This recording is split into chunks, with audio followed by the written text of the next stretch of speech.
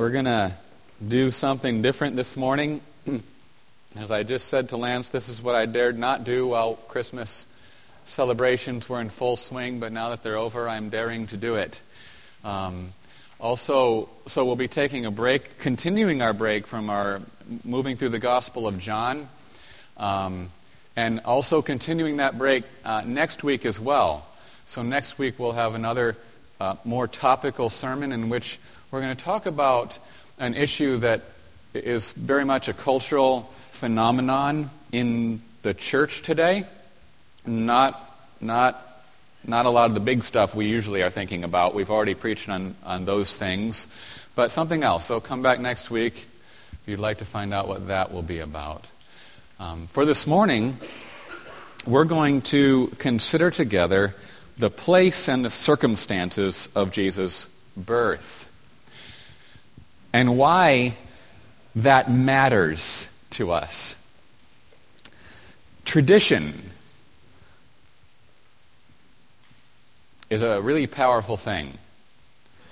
And tradition is not itself a bad thing. We live in an age when it's been popular to throw out tradition, and anything traditional must be bad or negative or not as good as what's new.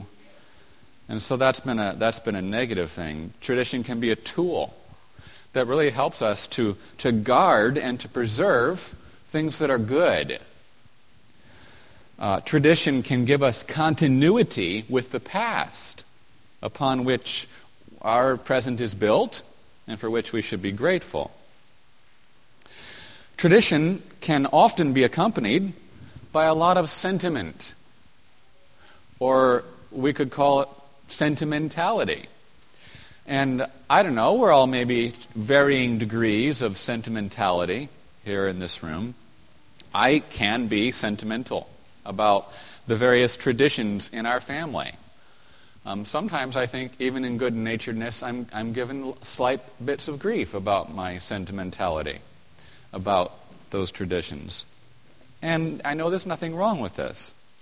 So my question for you this morning is, what place does tradition and the sentimentality associated with tradition have in relation to the Word of God? And how often do they become mixed up together without our even knowing that's what's happening? So I'm asking us to step apart this morning and kind of look from the outside in on ourselves, on our own hearts, and on what our approach is to our Christianity. One of the causes of the Reformation was the Roman Catholic elevation of tradition to a place of authority, right?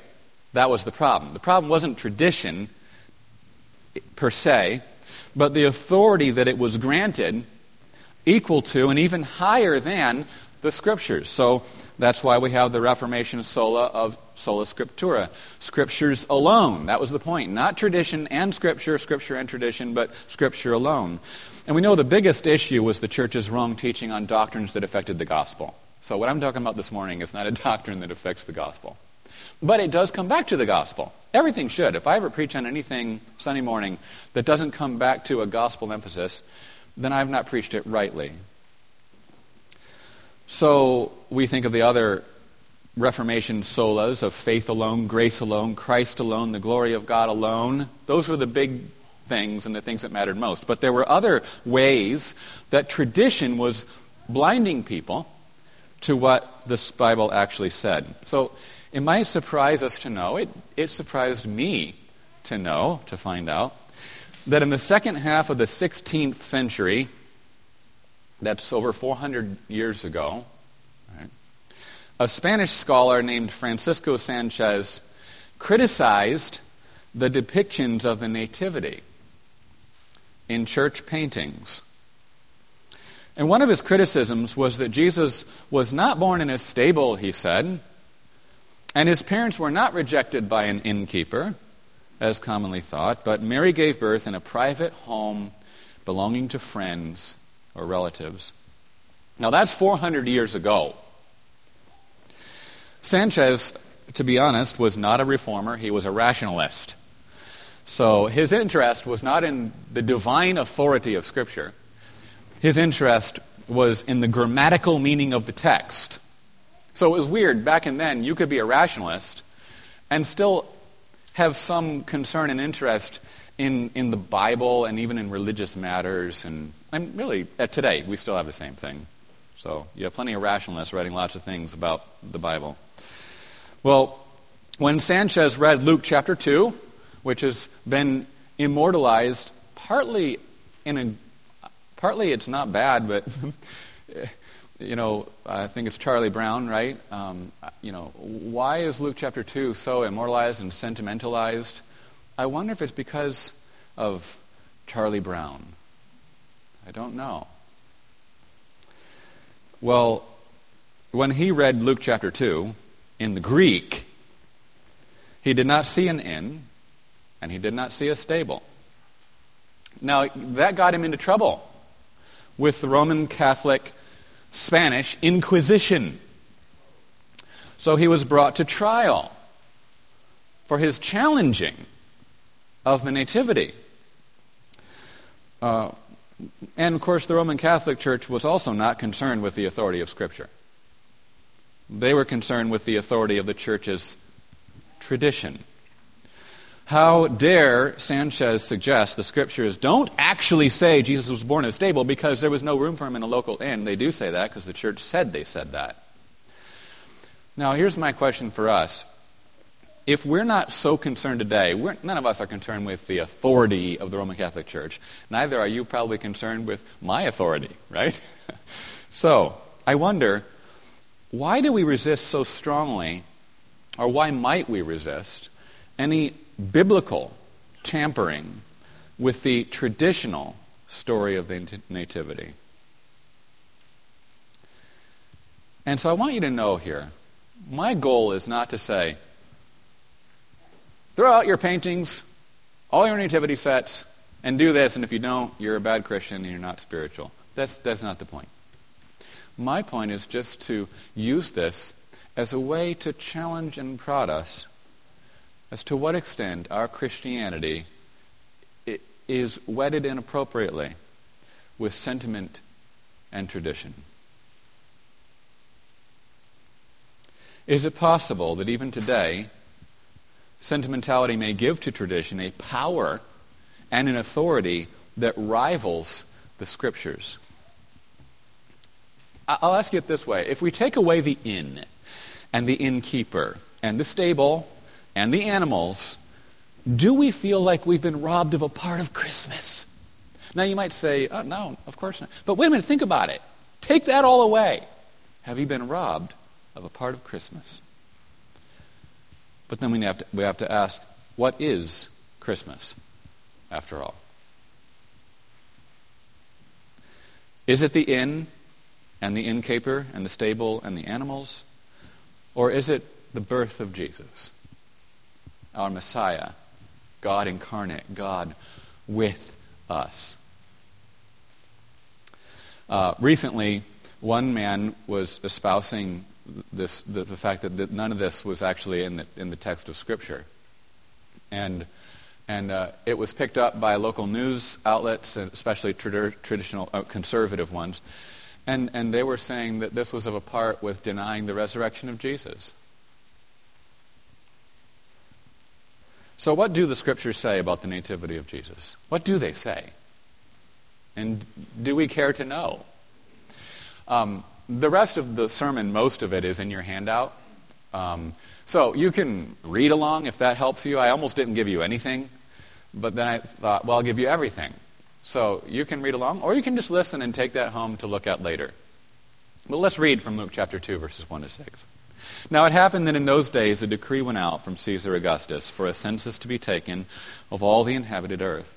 This was the first census taken while Quirinius was governor of Syria. And everyone was going to be registered for the census, each to his own city. And Joseph also went up from Galilee, from the city of Nazareth. So Galilee is in the province in the north, and Nazareth is a city, a village in that province. And he went up, elevation-wise, but down, geography-wise, to Judea, to the city of David, which is called Bethlehem, because he was of the house and family of David, in order to register along with Mary, who was betrothed to him and was with child. Now it happened that while they were there, the days were fulfilled for her to give birth. Luke says, notice, that everyone was going to be registered for the census, each to his own city. And on our website eventually will be the full sermon manuscript with a bunch of footnotes that examine some issues in the Greek and some grammar and some other stuff that I'm not doing here. So just know that. If you have questions, there's maybe some answers there. But Joseph's own city was Bethlehem. What does this mean, that it was his own city? Well, it probably means more than that it was the city of Joseph's distant ancestors. That it was Joseph's own city because it was actually the city of David many centuries earlier. The language and the way it's even worded in the Greek implies that it's Joseph's, his own city. And so in light of what we know about the Roman census practices, there is absolutely zero evidence that the Romans required people to go to a city of their distant ancestors. Also, in light of Luke's own language, Bethlehem was probably, at the least, the place where Joseph was born. His own city. This would mean that Joseph's parents lived in Bethlehem. That Bethlehem was his family home. The place where his parents, the place also where other relatives of his likely lived, given the way that it was not, New Testament Israel and Judea was not this place where people moved several hundred miles away at a whim like we do today.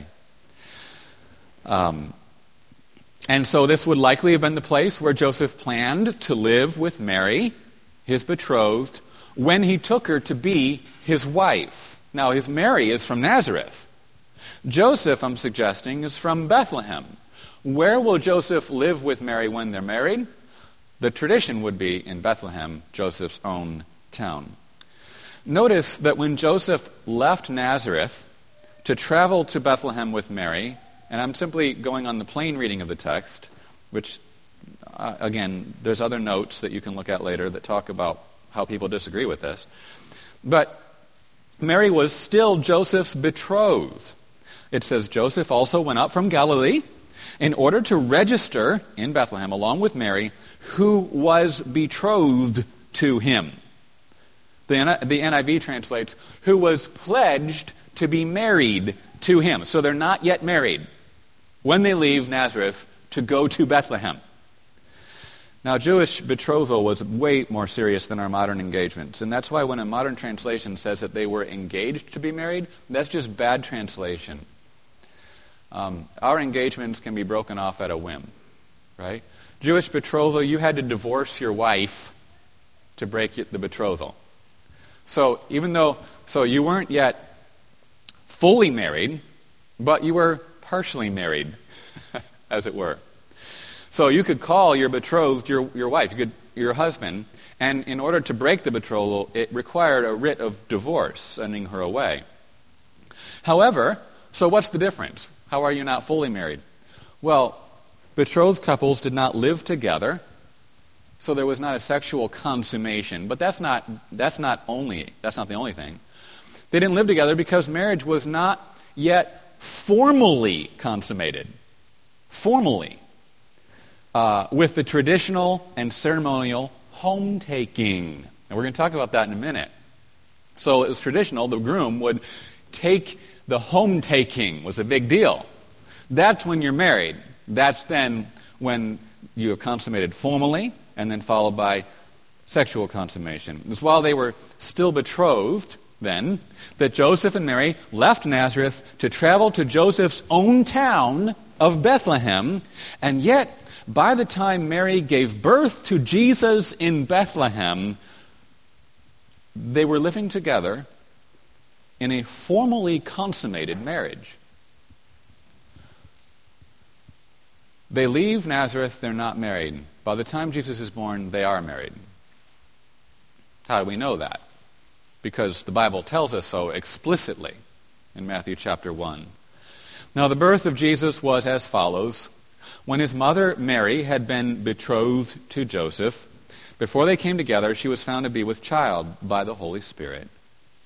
And Joseph, her husband, see how it calls him her husband, being a righteous man and not wanting to disgrace her, planned to send her away secretly. But when he had considered this, behold, an angel of the Lord appeared to him in a dream, saying, Joseph, son of David, do not be afraid to take Mary as your wife. And he's not just saying, do not be afraid to be intimate with her. He's talking about the formal ceremonies of the home taking that was traditional in that Judean Israelite culture. For the one who has been conceived in her is of the Holy Spirit. And Joseph got up from his sleep and did as the angel of the Lord commanded him, and he took Mary as his wife, but kept her a virgin until she gave birth to a son. So they were married before Jesus was born, fully married. And he called his name Jesus. Now my question to you then is, when did Joseph take Mary as his wife? Well, certainly not the very day he got up from his sleep, right? The point is that when Joseph got up from his sleep, he immediately began setting in motion the plans to formally consummate his marriage to Mary. They're already betrothed, now let's fully make this marriage official. When did Joseph take Mary as his wife? Not immediately after his dream, but apparently only after he traveled to Bethlehem with his betrothed and before Mary gave birth to Jesus in Bethlehem. And where was it traditional for a man to take a woman as his wife? There's only one place, in his own city. That's a little exaggeration. Maybe the only place is too much. But it was the place of his family home. So on the day of the wedding, there's this ceremonial home taking. So the groom goes to wherever his betrothed is, and he takes his betrothed home amid much ceremony and celebration and pomp, right? And there's people that are with them. And this home to which he takes his betrothed is often the home of the groom's parents, where the new couple stay in a separate room that's connected with the main dwelling. Whether it's an upper room, so you might have a little peasant village house, and your son is getting married. He's going to bring his betrothed home. So what do? You got to find a place for him, right? So you got a roof. You build a little, whatever you have the money for, you build a little enclosure up there for a room for them. Or you build a room onto the side of your house. Whether it was an upper room or a room built onto the side of the house, this helps us to explain the biblical language of taking a wife. It's kind of an expression that became more colloquial, but it was rooted in actual what they did. You took her home.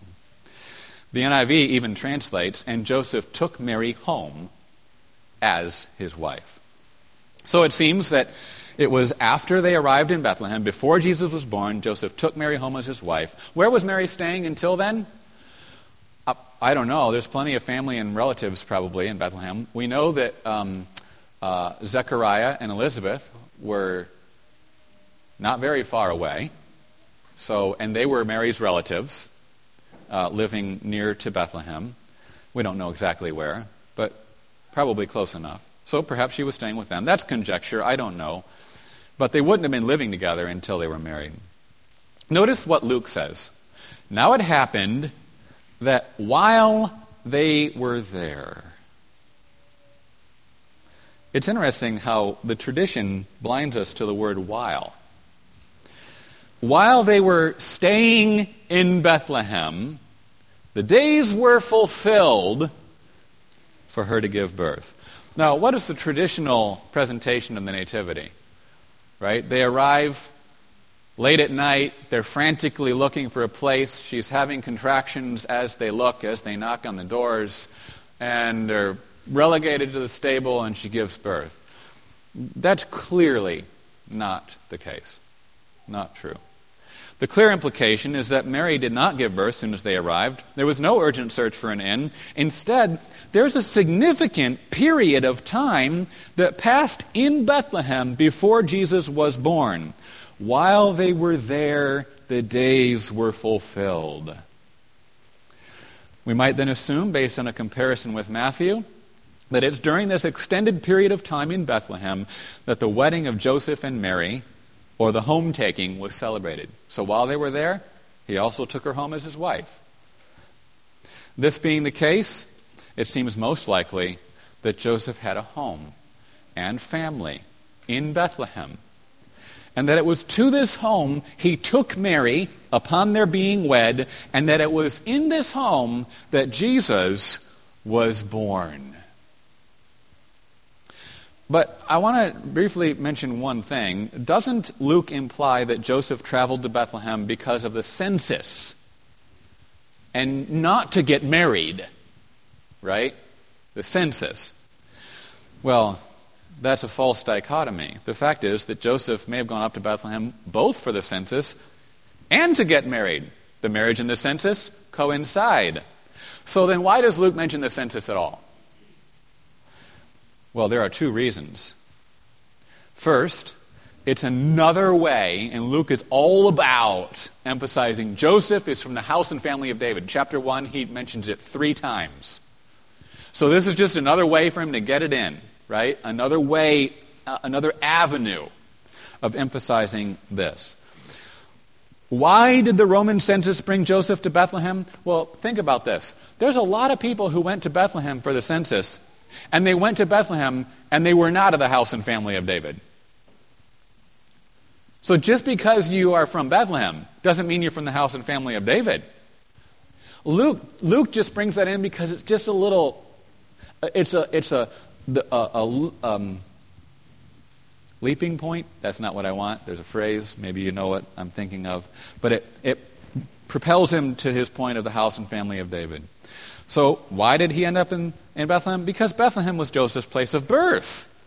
And as it happens, Bethlehem was Joseph's place of birth because he himself was of the house and family of David, who also was hailed from Bethlehem.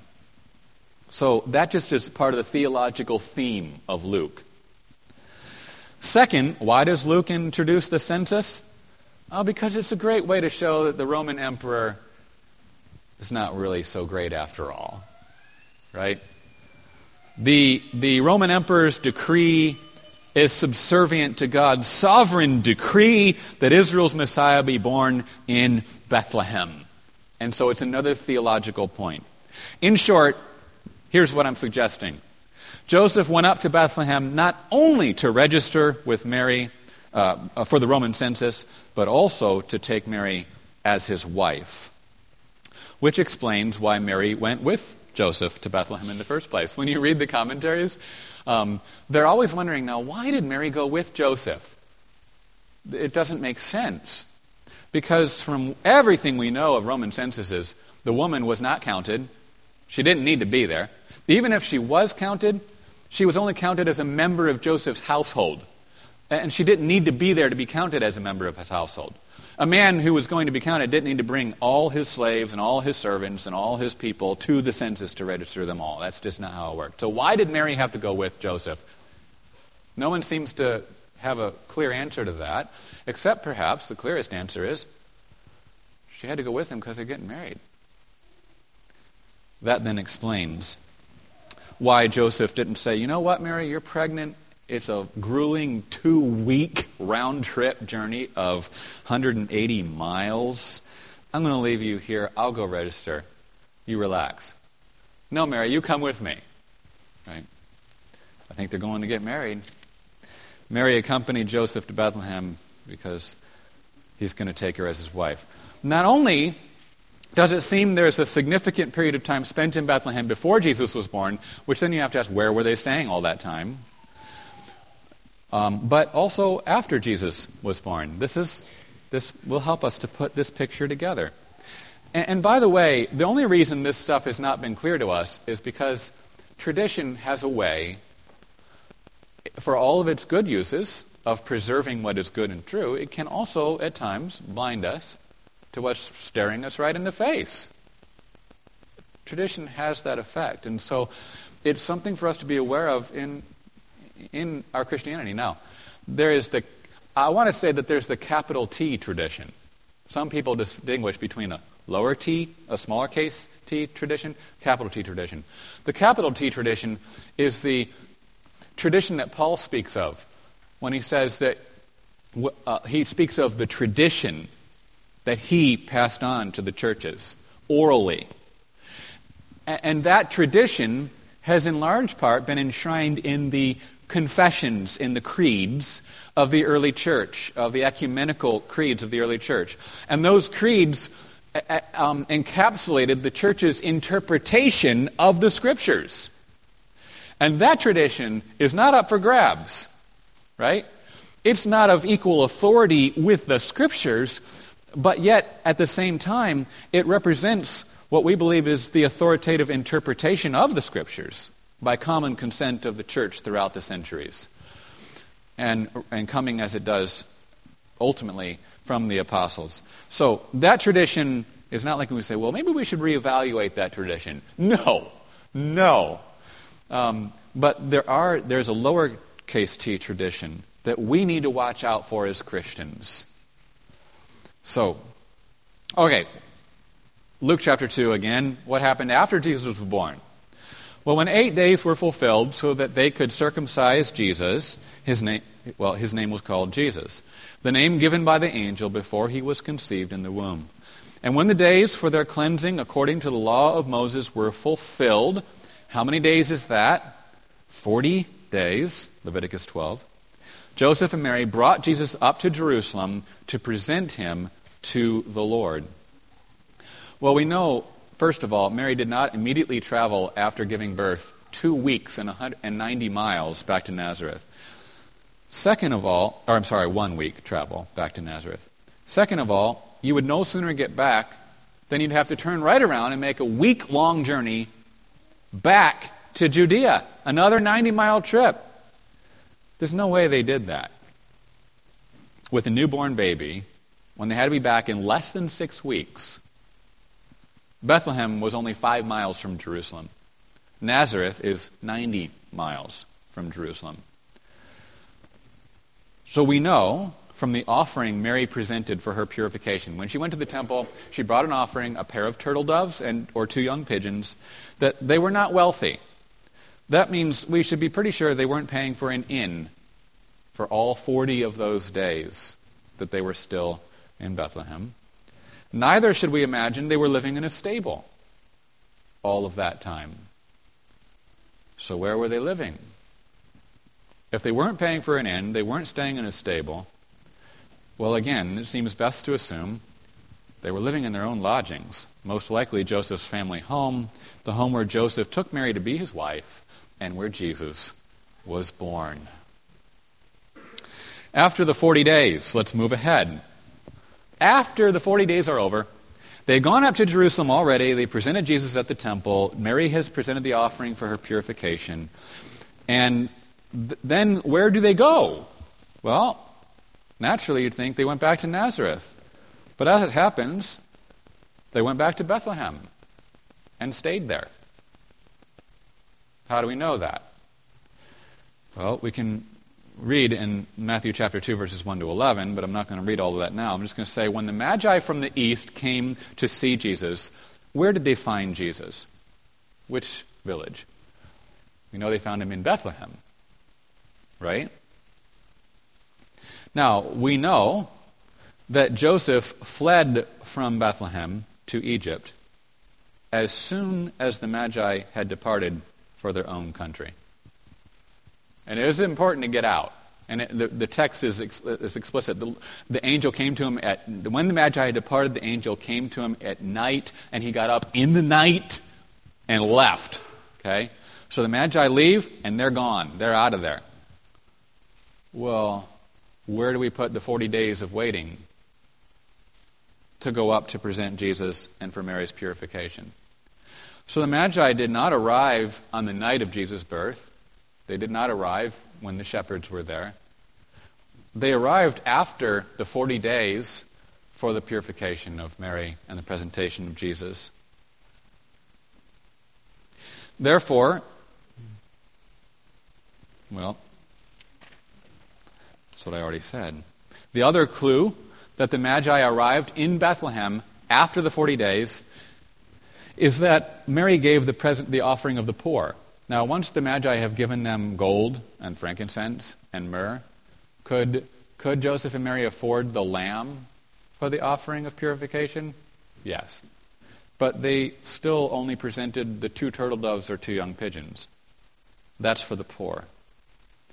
So the long and the short of this is that after the 40 days for Mary's purification, Joseph and Mary returned home to Bethlehem.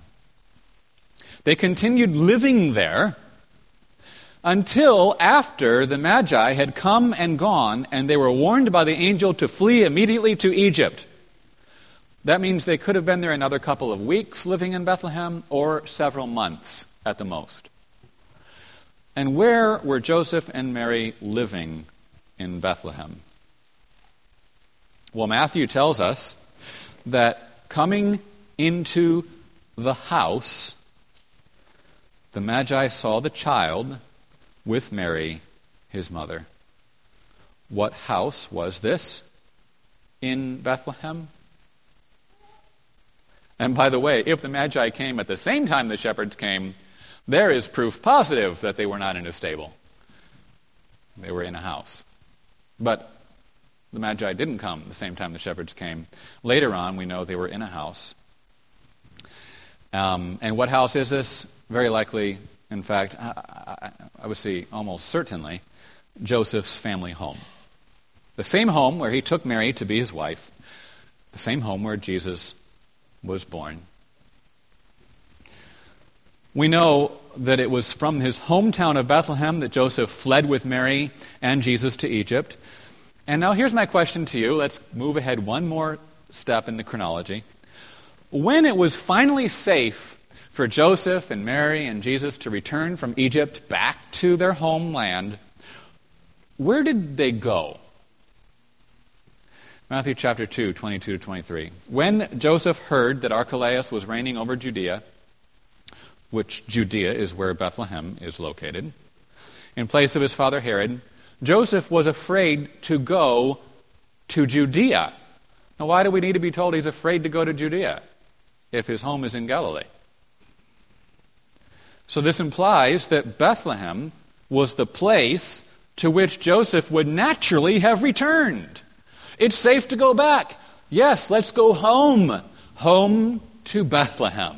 But then, he hears that in fact it's not safe to go there.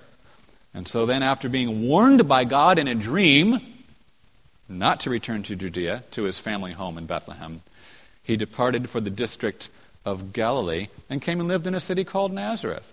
And why did he go to Nazareth? Well, at the human level, because that's where his wife is from. Mary is from Nazareth. At the level of God's divine plan and purpose, it was so that what was spoken through the prophets might be fulfilled. He shall be called a Nazarene. Now there's the big picture. So let's zero in for just a few moments here to the smaller details of Jesus' birth in Luke chapter 2. And I believe it'll all fall into place for us. Luke chapter 2, verse 7. Now it happened that while they were staying there in Bethlehem, the days were fulfilled for her to give birth. And she gave birth to her firstborn son, and she wrapped him in cloths and laid him in a manger, because they did not have a place to lay him in their apartment. Now, of course, we wonder where apartment came from, because that doesn't have the same, I have in parentheses, sentimental ring that there was no room for them in the inn has. I do believe that the inn has become somehow romanticized. Now, If the inn is a historical fact and detail, there's no reason to throw it out. We don't throw something out simply because we did something bad to it, right? But if the inn is not in fact historical, then maybe we need to rethink. So I'll let you decide. Of course, you will always do this anyway, and it's what we ought to do. Decide for yourself. The Greek word, kataluma. It's a generic word. It refers to any kind of lodging. Luke uses this very same word in chapter 22 of his own gospel to refer to a guest room of a private home. So in Luke 22 we read, "And you shall say to the owner of the house," Jesus says to his disciples, "the teacher says to you, where is the inn in which I may eat the Passover?"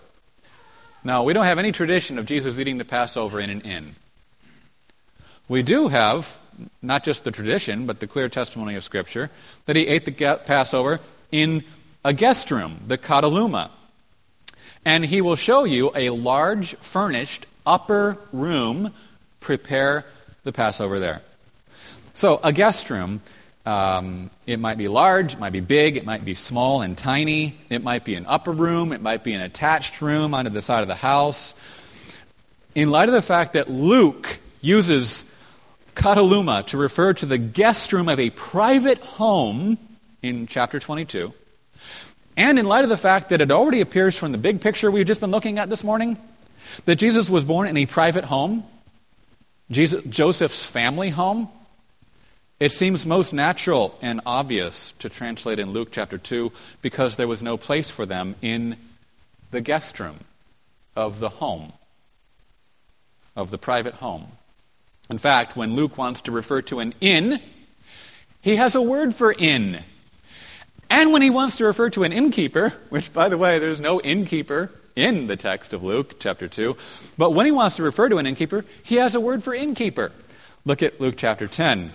"And the Samaritan came to the Jew who had been beaten and robbed." This is the Good Samaritan account. "And he bandaged up his wounds, pouring oil and wine on them, and he put him on his own animal and brought him to an inn."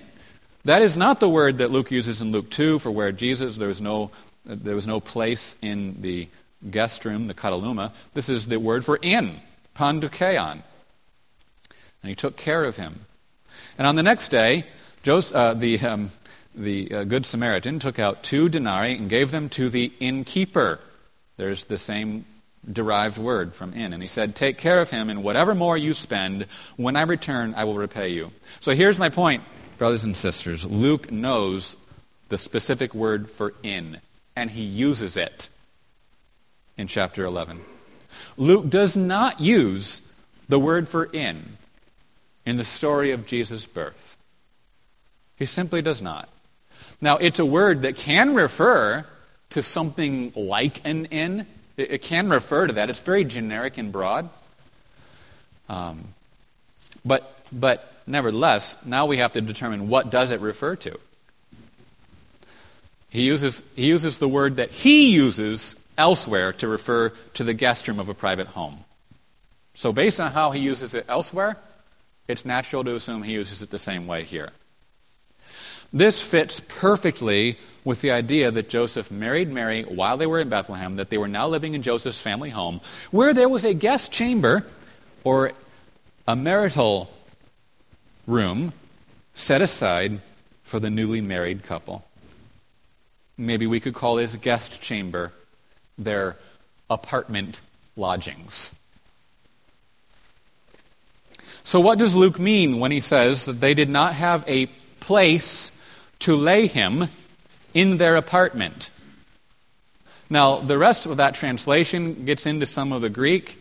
It's actually the more appropriate translation, but people didn't want to translate it that way because it didn't make sense with the idea that it was an inn. So it got messed up. But that's the natural way.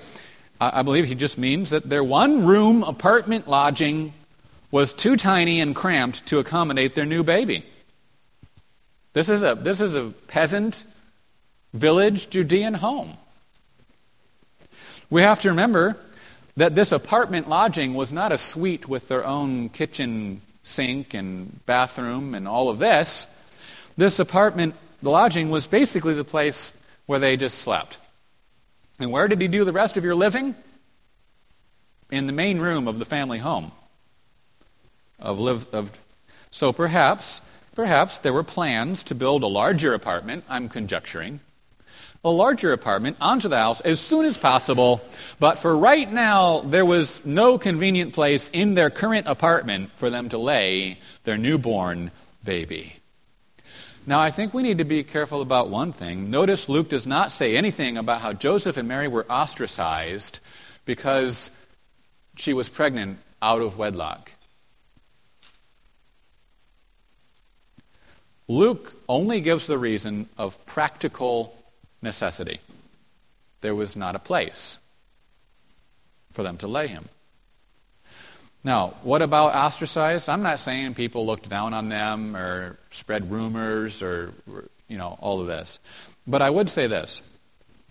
The character of Joseph and Mary was above reproach and known to all. All of their friends, all their relatives, all their acquaintances. After all, God chose Mary not because of her own worthiness, but because of his grace in her, that she was beloved and most blessed of women, right? Because of what God was doing for her. So their character was known. Joseph's family, and certainly Mary's family, likely believed their independent accounts of the angelic visitations. Joseph, I'm sure, said the angel visited me. Mary told her family and Joseph's family, the angel visited me. Their reputation is known. And by the way, there's someone else who could give testimony to them, and that's Mary's relatives, Zechariah and Elizabeth. Elizabeth is also pregnant in her old age. They've received angelic visitations, and they can also testify. What did Elizabeth say when Mary came to visit? How blessed I am that the mother of my Lord should visit me. So, we can leave out all ideas that they were relegated to a stable because no one wanted anything to do with them. Luke doesn't hint at that, and there's no reason to think of that. So what about the manger? This is perhaps the simplest part of all. Even today, peasant families in certain cultures today will bring their animals into their house at night, whether at night or in inclement weather. So I'm going to quote here from one, but you can research this on your own. In first century Judean village houses, typically, this is not unusual, it's the typical case, the main room was divided into two sections. So let's just put the next slide up. You can look at that. There's the main room. The guest room's over there, the Cataluma. Here's the main room. There's the stable.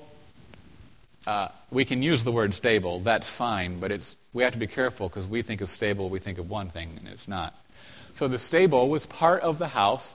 It was only divided by the fact that it's on a slightly lower level.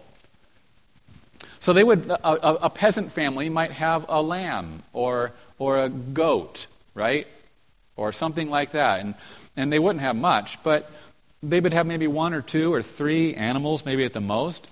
At night, they would bring their family animals into their house, and the animals would even provide a little additional warmth, I'm told. I don't know. I have a hard time imagining that, especially in a cold night, but maybe that's true. And then the mangers could be either hollowed-out depressions in the floor of the main room, or certainly a wooden structure, trough for hay, for feed. So typically the main room divided into two sections. I think I said it all. So, in other words, Mary wrapped Jesus in cloths and laid him in a manger that was located not in their tiny guest room, where there was no room to lay him. It was too cramped. But in the larger main room of Joseph's family home.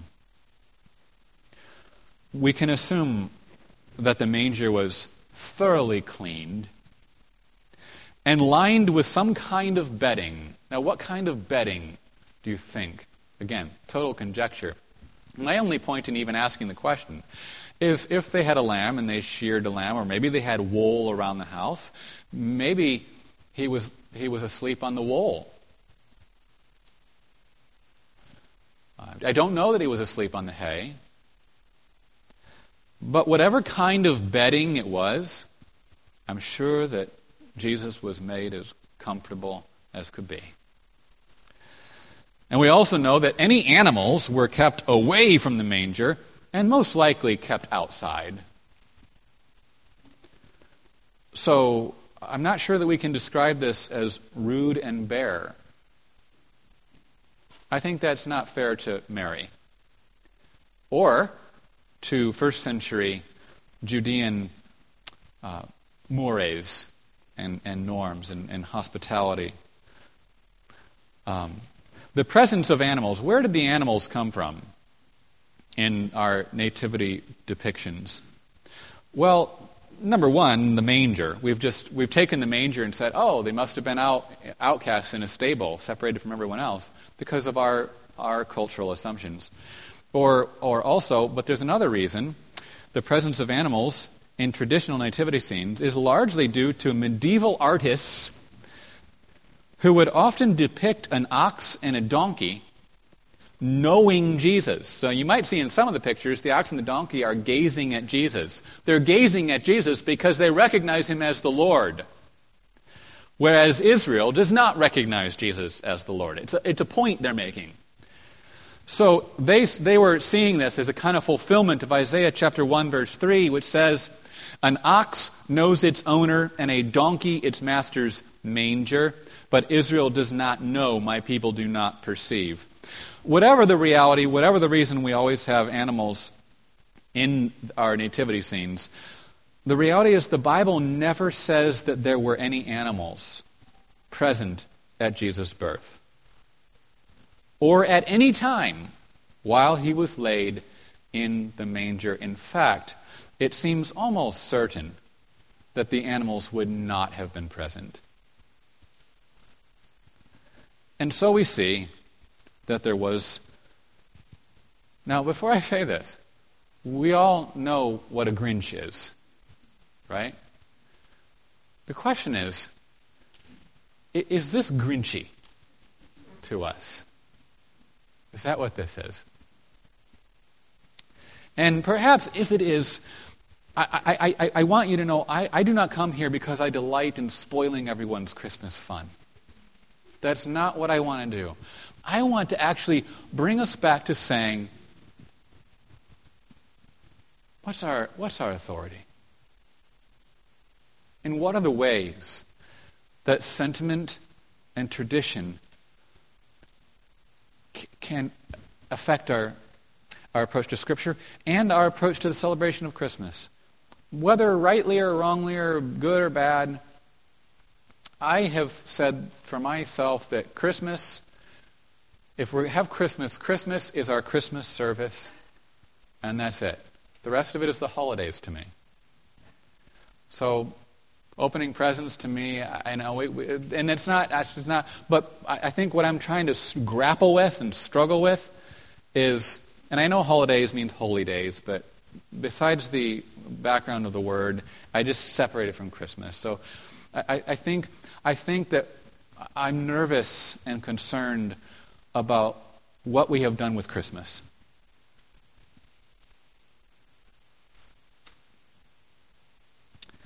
So that's my desire, not to be a Grinch. But actually, there's another reason I've done this morning, and I'm excited to get there in just a moment. We see then that there was no inn, there was no innkeeper, there was no desperate search for lodging, there was no stable in the traditional sense of that word, and there likely were not any animals. On the other hand, there almost certainly was extended family present for the birth, most likely other local women, which was tradition. Other local women would attend the birth and they were all there welcoming Mary's firstborn baby into the world. And it was likely to these people who were all gathered at the birth of Jesus that the shepherds told what they heard from the angels. It's right there staring us in the face, but we're blinded by tradition. We can't see it. Now maybe we can see it. Luke chapter 2. So the shepherds went in a hurry and found their way to Mary and Joseph and the baby lying in the manger. Okay, that doesn't mean that no one else was there. It's just the main people are Mary, Joseph, and the baby. And then when it says, and when they had seen this, when they saw it, they made known the statement. The language of Luke implies that they made known the statement while they're still there at the house. But let's see more evidence for this. The statement which had been told them about this child. Luke uses the demonstrative pronoun this child. He's vividly describing that the shepherds are there in the house, describing what the angels had told them about this child that they're looking at right now together. Imagine the moment in that house when the shepherds are telling what the angels told them. And then it says, and all who heard it, telling us that there's more than just Joseph and Mary in the house at the birth of Jesus. All who heard it marveled at the things which were told them by the shepherds. And then what does it say? But Mary, she's one of them there in the house, but Mary was treasuring all these things, pondering them in her heart. And then, now what happens? The shepherds went back,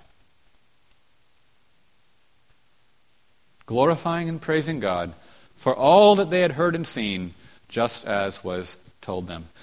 I believe it's without a doubt, not willing to go to the stake for it, but without a doubt that was a full house of loving people. And so even as God provided for the burial of Jesus at the end, so God also provided for the birth of Jesus at the beginning. Jesus was born into a very humble, but warm and loving peasant home, and laid in a manger, converted to serve very, very nicely as a cradle. Now, you might have one question left. We're going to come to that in a minute, but let me just, in wrapping this up. Over 400 years ago, the traditional view of the Nativity was challenged, and the man who challenged it was brought to the Spanish Inquisition. 166 years ago, in 1857, a Presbyterian missionary to Lebanon, Syria, and Palestine, based on his reading of Scripture and on his experiences in those cultures, wrote, "It is my impression that the birth actually took place in an ordinary house of some common peasant, and that the baby was laid in one of the mangers such as are still found in the dwellings of farmers in this region." Today, I want you to know it's not just me saying this. Answers in Genesis, a conservative, certainly, place. Reformed Baptist Seminary, where I went to school. You can find a great book online. Kenneth Bailey talks about this. So let me ask you again now the question, why then is the traditional nativity scene still so universally accepted? So here's some questions for us. If someone was not convinced by the biblical testimony, as we have seen it this morning, but still believed Jesus was born as an outcast in a stable, what might, and I italicize might, I circle it in my notes, what might this tell us about his commitment to the authority of tradition over the authority of the Scriptures? Or, if, and I say if we are convinced by this biblical testimony, but there's this little nagging thing in us that says, wait a minute, what just happened? I think I've been robbed of so much of what Christmas has been for me over all these years. What might this tell us about how we've sentimentalized Christmas, and then to some extent our Christianity? After all, I'll ask again, is Christmas the inn and the stable and the animals? Or is it the birth of Jesus, the Messiah? Or is it both? Finally, if we are convinced by this biblical testimony, can we still, in good conscience, put up the traditional nativity scenes and sing Christmas carols with oxen lowing and Jesus being born in a cattle shed? So that's where I struggle. So when we sing Christmas carols, there's many Christmas carols we don't sing here because of some of these issues and others. But then there's ones that we do sing where I'm changing the words. The reason is not because I'm just, that's Timothy, right? The reason is because it's not what it says.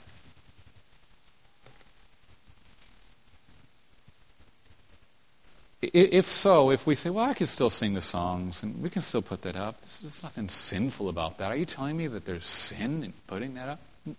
No. But I would ask what that might tell us about the ways we've turned the story of Jesus' birth into the equivalent of a fairy tale that comes in different versions. I did think about, what about a nativity that we put out in front of a church or a home as almost like a reminder to our culture of what Christmas is really about? So isn't there some good in that? Because if I put out a house with a guest room on the side, no one's going to get that, right? So is there still some benefit and value in putting the nativity out? I don't know. That's for you to decide. My point is not to create a test now of orthodoxy by which we all judge one another. You know, when we preached on worship, and I brought up the example of coffee in church, there would be times when someone would have, maybe it was coffee, I don't know, but it was a drink of some kind, and they would make a comment to me about, oh, it's this or it's that. And honestly, I want to assure you, I didn't even notice that they had it. I just want you to know, after I preach a sermon, it's what I preach here. When I go down, I don't look around and say, oh, I see you with your drink. You know, it's not what I'm doing, and it's not what I want anyone else to do. If I see you have the traditional nativity scene in your house or out in your yard, that's your business. It's your business, and I'm not thinking bad thoughts of you. And I don't want anyone else to do the same. But I do want to challenge us. So, at the deeper level then, my question to you is this. Is our Christianity rooted in the historical record of Scripture, or is it rooted in tradition? And let me say this. Is our Christianity something that's been romanticized and sentimentalized? Or is it truly the result of the new birth and of the Spirit's witness within us to Christ crucified and raised from the dead? Brothers and sisters, that's our Christianity. R.T. France writes, the problem with the stable, as it's traditionally depicted, is that it distances Jesus from the rest of us. It puts even his birth in a unique setting, in some ways as remote from life as if he had been born in Caesar's palace. See, the birth of Jesus, as it's been traditionally depicted, is very exceptional. As exceptional in some ways as being born in Caesar's palace. But the message of the incarnation is that Jesus is one of us. He came to be what we are, and it fits well with this theology that his birth, in fact, took place in a normal, crowded, warm, welcoming Judean home, just like many another Jewish boy of his time. Granted, it's not very romantic. In fact, it's utterly common, out of the unextraordinary, unexceptional, mundane. And that's the point. So then, our last question. What is the sign of the baby wrapped in cloths and lying in a manger? What is the sign? Now, I want to we talked about this at our breakfast table this morning. You might ask, were other babies ever laid in a manger? But I have no doubt they were. As Andrea was saying, what a perfect place to lay a baby if you're not rich and you don't have something else. I mean, a manger would be a perfect suited as a cradle. So, were other babies ever laid in mangers? I don't know, but I wouldn't be surprised at all. I don't know that it was the most common thing. So, what is the sign of the baby in a manger? So it's not rejection, it's not ostracism. The point is that God's Messiah, the King of Israel, has come into this world as one of the lowly, in order that he might raise up the lowly and the poor in spirit, and in order that he might humble the proud and the mighty of this world. The point of the manger is its theology. Jesus died on a cross, right? And it's so about Jesus dying on a cross, we forget that thousands of other people died on crosses, right? Did the cross still have meaning? Yes, it had a theological meaning, because cursed is he who is hanged on a tree.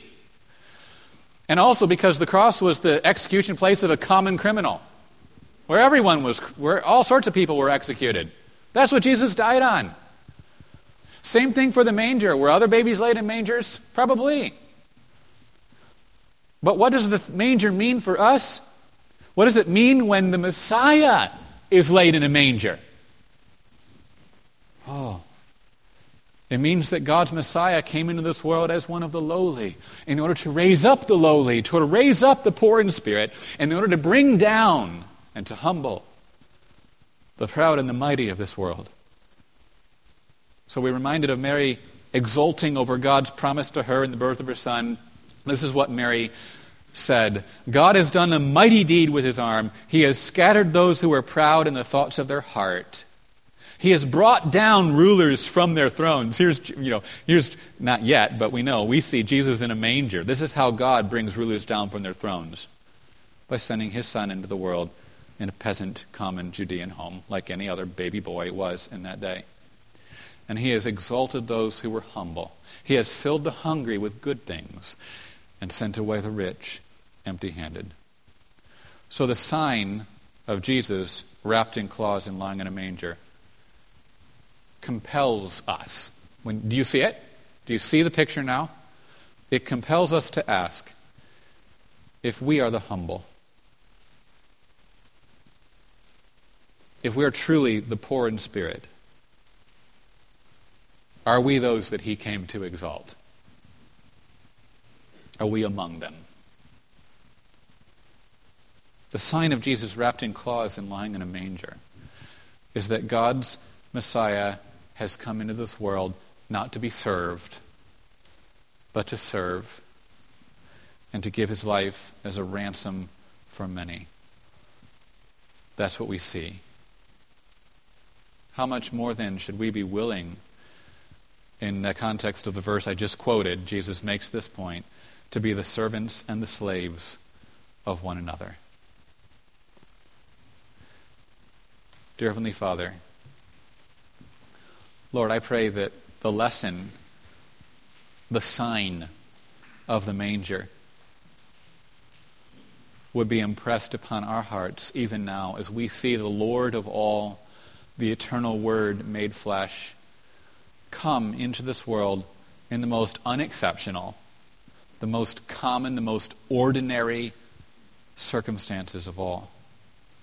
Not only unexceptional, common, and ordinary, but in the common and ordinary, warm, loving home of a peasant family made like us.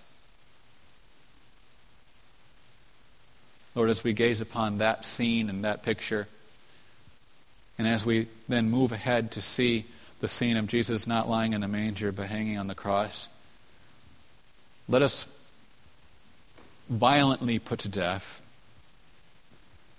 the pride that lives within us. Let us be humbled. Let us be slaves and servants of one another.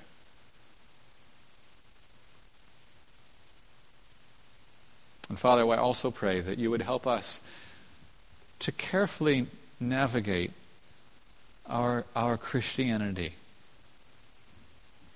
that we guard against a dangerous kind of sentimentality, romanticism, or commitment to tradition,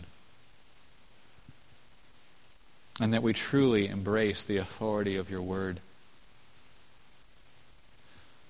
Thank you, Lord, for the opportunity this morning to sing and celebrate again the birth of our Savior and all that it means for us.